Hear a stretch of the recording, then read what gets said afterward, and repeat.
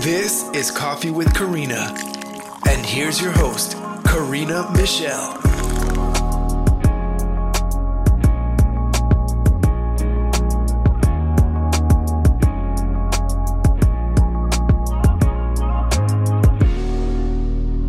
Hi, and welcome back. This episode is part of our series in Authority Magazine on filmmakers making a social impact. I had the pleasure of interviewing filmmakers Serena Ryan and Ethan Itzkow of Schmeh Films. Their stories aim to ignite empathy and galvanize action towards social justice. Their newest film, High Score, sheds light on the threat of white supremacy in America and was staffed almost entirely by females and artists from communities affected by this. Take a listen. Karina. You guys look great. I love this setup. Oh, thanks. I'm not going to do video, but I'm leaving you guys on there. Wow. My favorite. Glad it's working out. Yeah. How are you? I'm good. You guys are well too? Yes. Yeah. We've been very lucky during the pandemic. So we've been very chill. Yeah. Very safe. Yeah. It's been very good. Good. And you're in New York? Or? Normally we are in New York. Right now we're in Boulder, Colorado. So waiting things out until New York calms itself down a little bit. Hence it being chill and nice. I love that. I love Colorado. It is so chill out there. It's so beautiful. We spent like the first 4 or 5 months of the pandemic in New York City, but we were in a 300 square foot apartment. Oh my gosh. So we were like, we're going to just leave for a little bit. Yeah, at least you can go into nature and stuff out. Exactly. Well, that's cool. Thanks for doing this, guys. Oh, thanks totally. For having us. Yeah, thanks for having us. And thank you again for the Authority and Thrive interviews. We love doing those. Yeah, you're welcome. Yeah, those are a lot of fun to see. So do you want to tell everybody a little bit about like how you started out and how you both started as filmmakers and how you met as well? Yeah, sure. We met through a mutual friend. This may or may not have been clear from our work, but we're also engaged as well as co-creators. Thank you. And we met through a mutual friend who thought we would hit it off, and we did. And we both started as actors. We are both actors. Ethan had written plays that had been produced. Yeah, I'd written one-act plays that had been produced, full-length plays, little snippets of videos, things like that. So I had always been a writer, and we had both worked a lot on set as actors and had started working on set as some crew positions. Mm-hmm. And so I was actually out of town for a long stretch of time doing an acting contract at the Cincinnati Playhouse. And Ethan came to visit me. And I don't even remember like how we started writing or why we stared developing. Well, do you remember? Yes, for our first film, for our first film Cast, my agent really wanted to see new people. And I was like, okay, I'm going to get Serena in with my new agent. This is going to be great. Right. Yeah. But she only took people that had like really professional reel material. Film and TV reels, which because I was predominantly in theater, I didn't have any. Yeah. So we started writing scenes. Serena came up with a little scene list on her phone, and we started writing scenes. And then we thought, the best way to make something look like it comes from a movie is to make a movie and then just take the scene from it. Right. So it snowballed from there. We originally had expected just to write like a small scene, and it became a film, which has done very well and is streaming on Amazon Prime now, actually. That's awesome. Yeah, it's funny. My husband and we both met as actors. So I'm very familiar with that whole thing. And I know it's so smart to do that, to make your own content anyway. And you guys have obviously been really successful at it too, which is great. Thank you. I will say that a big component of our film so far is our cinematographer, Jorge Arzak. He doesn't help us like develop the idea from the ground up or anything, but his artistic inputs have always made our work go from 80, 90 to 150. Oh, he's an elevator for sure. Oh, nice. Yeah, it's so important to have a good cinematographer on. I always am like, it's almost not the most important, but it's up there for sure. Yes. Yeah. Any challenges with working together? Oh, sure. I mean, let's get to the nitty gritty. Yeah. One of my favorite like analogies for creative work that a friend of mine said once is that like filmmaking or creating anything together is like the Mario video game where you're like trying to keep on a straight path. The obstacles keep popping up, the toadstools and the whatever, all these problems that you have to creatively get over together. So we've come to call ourselves aggressive problem solvers. And I will say that one of our biggest strengths and one of our biggest obstacles is that we often experience the same portion of text in completely opposite ways. Oh, sure. So we'll be story editing for a friend's project and they'll be asking for feedback, and I'll give one set of feedback and she'll give another set of feedback. And at least one or two of the points within that feedback will be polar opposites, which actually I think works in our favor. That's good. But because then you get, different viewpoints and And then when we do align, mentally or it's good, right? Yeah, exactly. You're really on the right track. I would say like another challenge too with pandemic life is when you live and work and play and create together all in the same space, that is its own sort of like weird hurdle that I'm sure a lot of people are dealing with right now, whether creatively or just interpersonally. How do you live and work? How do you do all of that and compartmentalize the time properly? It's tricky. It takes some getting used to. It's funny because my husband and I, we work from home and he's one end of the house and I'm the other. And I like it that way. He's always, can't you just be in the same room and we can have our desk next to it? And I'm like, we did that. And I literally felt like I was losing my mind. I was like, I gotta get out of here. Yes, totally. That was, I feel like, part of our motivation for coming out to Boulder for a little while because in New York, our workspace is one space. In a railroaded apartment. Works when you can go out into the world and have time apart during the day. But we felt the exact same way. We're like, okay, we need a door that we can close. When you're just done. It's like you need your own time. Yeah, totally. Did you feel like, I know for me, like I have a definite like empathy with the actors that, we now cast and that come on because you understand where they're coming from. And how do you feel like that has helped you? Going from the acting? I would say that it's always good for any artist in any field to get a well-rounded education about everyone else's job. Thankfully, at least myself personally, even ever since I got involved with theater at 14, 15, I've always done both sides, on stage, off stage. I do think it's really helpful for actors to understand everyone else's position and everyone else's responsibilities, not just to give you a better sense of what your job and responsibilities are, but to have empathy for the other people. Like as an actor, you'll sit on set waiting for hours. And if you're not being empathetic or cognizant to the other people, you're thinking, oh my God, I'm waiting for hours. What a waste of my time. The reason you're waiting for hours is because there's a lot of problems to solve. So the more films we make, the more empathetic I get for everyone else in the process. They have a lot of challenges to solve. And I would say that the flip side of that is that as a director, here, let me rewind and say that as a working actor, it's common to experience a director who maybe doesn't speak the same language as the actor. And it's often like a great gift when the actor gets to work with a director who does speak the actor's language. And so as a director, I feel like having a background in acting is invaluable. High Score was my first time directing. And I felt like one of my greatest assets was the fact that I could speak to the actors in their own language because I've done that. Exactly. It's easy. It just comes naturally. And I think it's such a great skill to have when you really, and they feel it too. They know that you're on their side. Oh, totally. I will say with casting, one thing that was very interesting is we sent out 3 casting calls for High Score because we were trying to find very particular people for the supporting roles. And I will say that a lot of our friends who are artists of color talk about the casting process and like their challenges. And for this film, when we sent out 3 casting notices on 3 sites, we really got to see what they were talking about. Really? Like we were casting Latinx or Latine, whichever gender neutral term you prefer, woman for the film. And there were a surprising and disturbing number of white people who could not speak Spanish who who submitted to that. I've had the same thing. I've had the same thing happen. Yeah. Yep. So it was really, I think it's really useful. I think every white or conditionally white / white passing artist should even just put up a casting call to see what happens so that when your friends tell you like, oh, I can't get in the room because they just staffed it with a bunch of white people, even though the character's like Chinese, you'll believe them because it happens really, really easy. Yeah.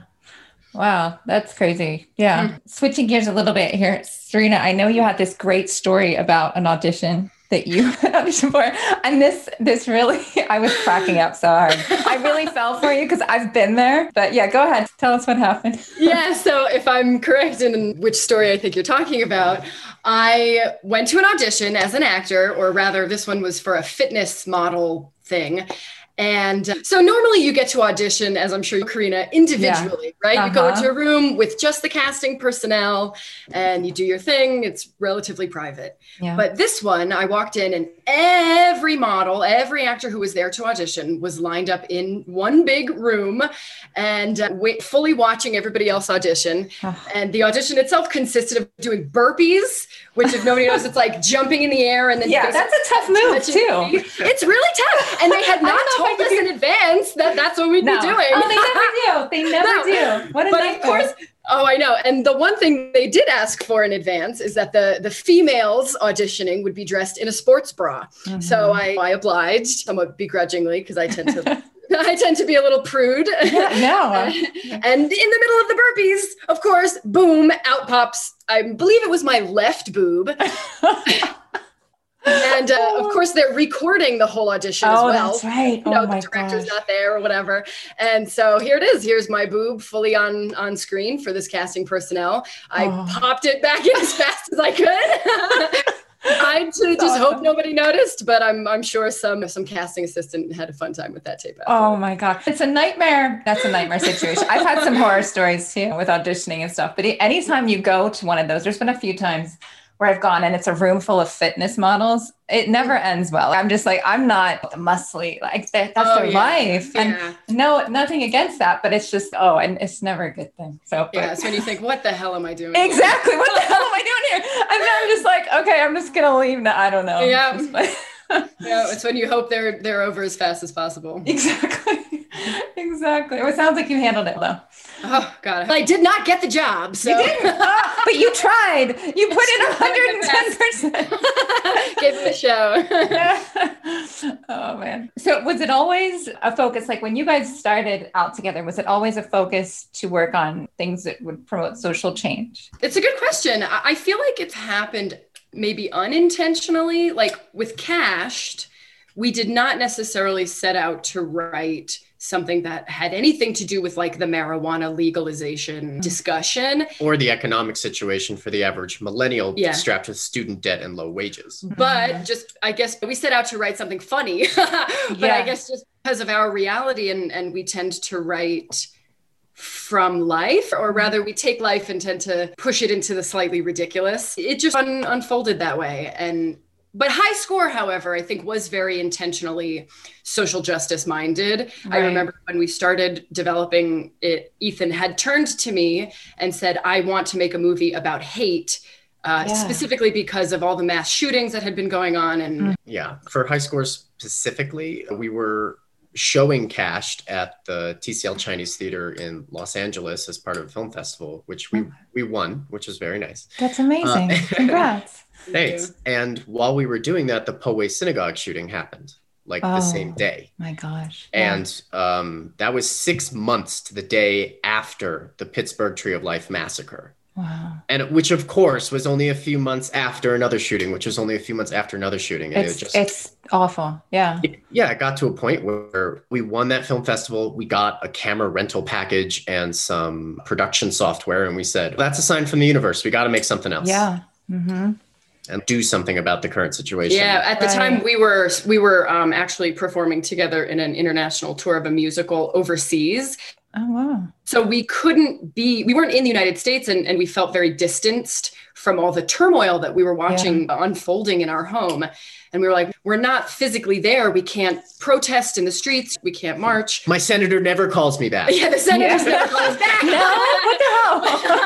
But we were like, what can we do? Yeah, I get that. Yeah. You guys, they're definitely pretty heavy topics. I was reading through that, but they're important. And I think that hopefully going forward, these things are going to improve. But I've never heard of the topic in High Score. I was reading a little bit about it this morning. Were you ever at any point concerned that it may bring like negative awareness to it, or they would use it?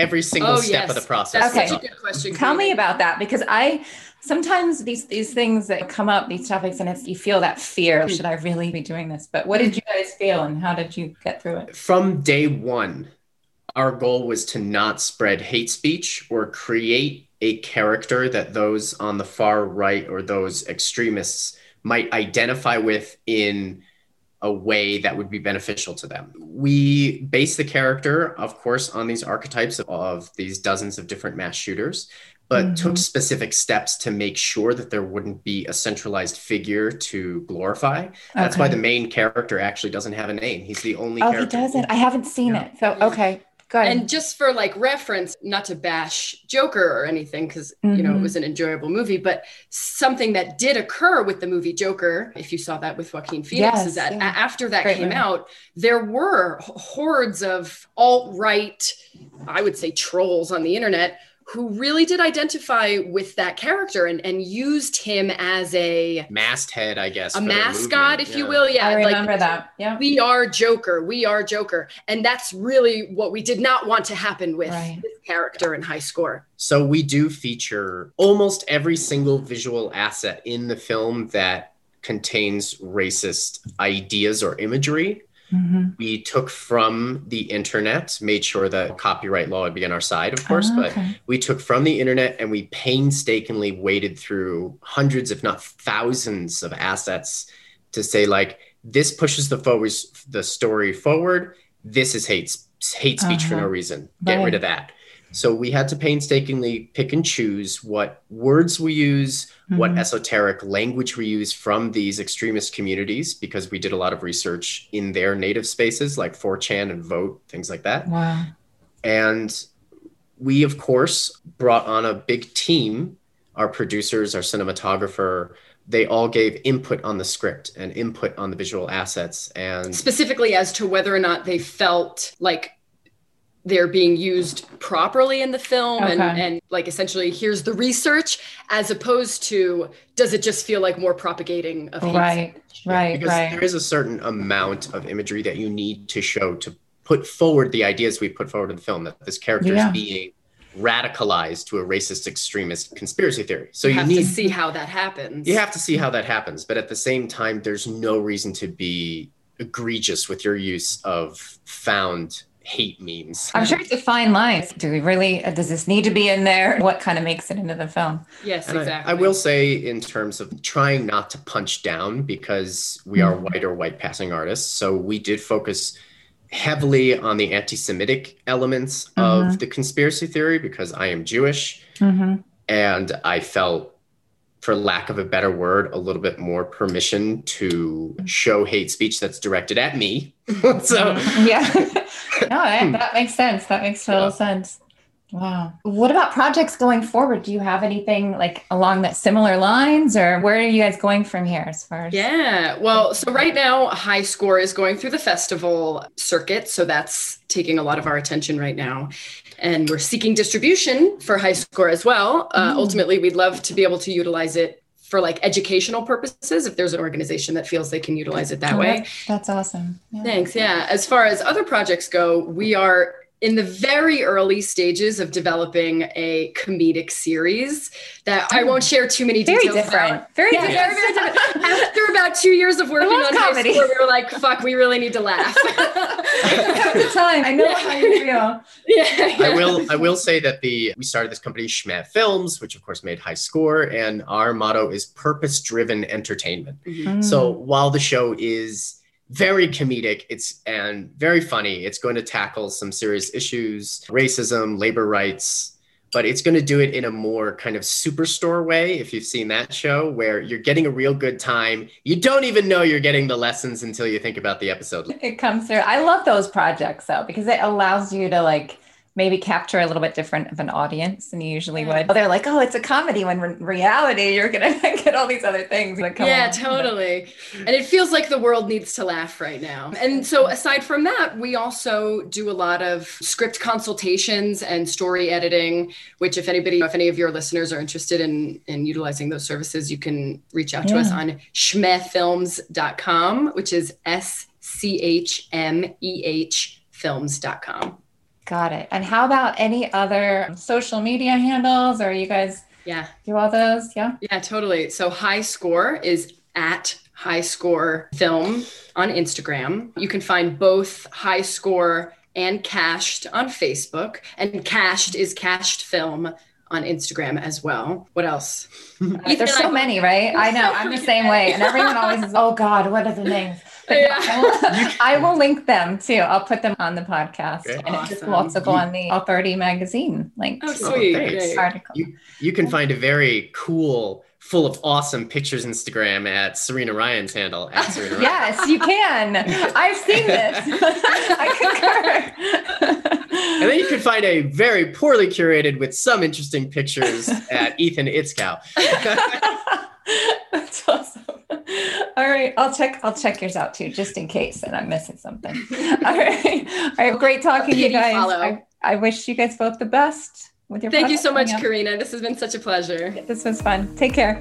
Bye-bye now. Bye-bye. Hey, and thanks so much for listening to this episode. I really want to say thank you to everyone who has subscribed and also reached out to me by email. Even if you're just letting me know how much you enjoy it or how it's helped you, it's pretty awesome. And it really means a lot to me, and it's just pushing me to do more interviews and storytelling. So we were recently nominated for an award, very exciting, and we're in the top 5% of all podcasts worldwide. That one I didn't see coming. If you have a chance to review us, we'd greatly appreciate it, as that's how people find us online. But you can find us on Apple, Spotify, iHeartRadio, and SoundCloud. Have a great week, and we'll see you back here soon.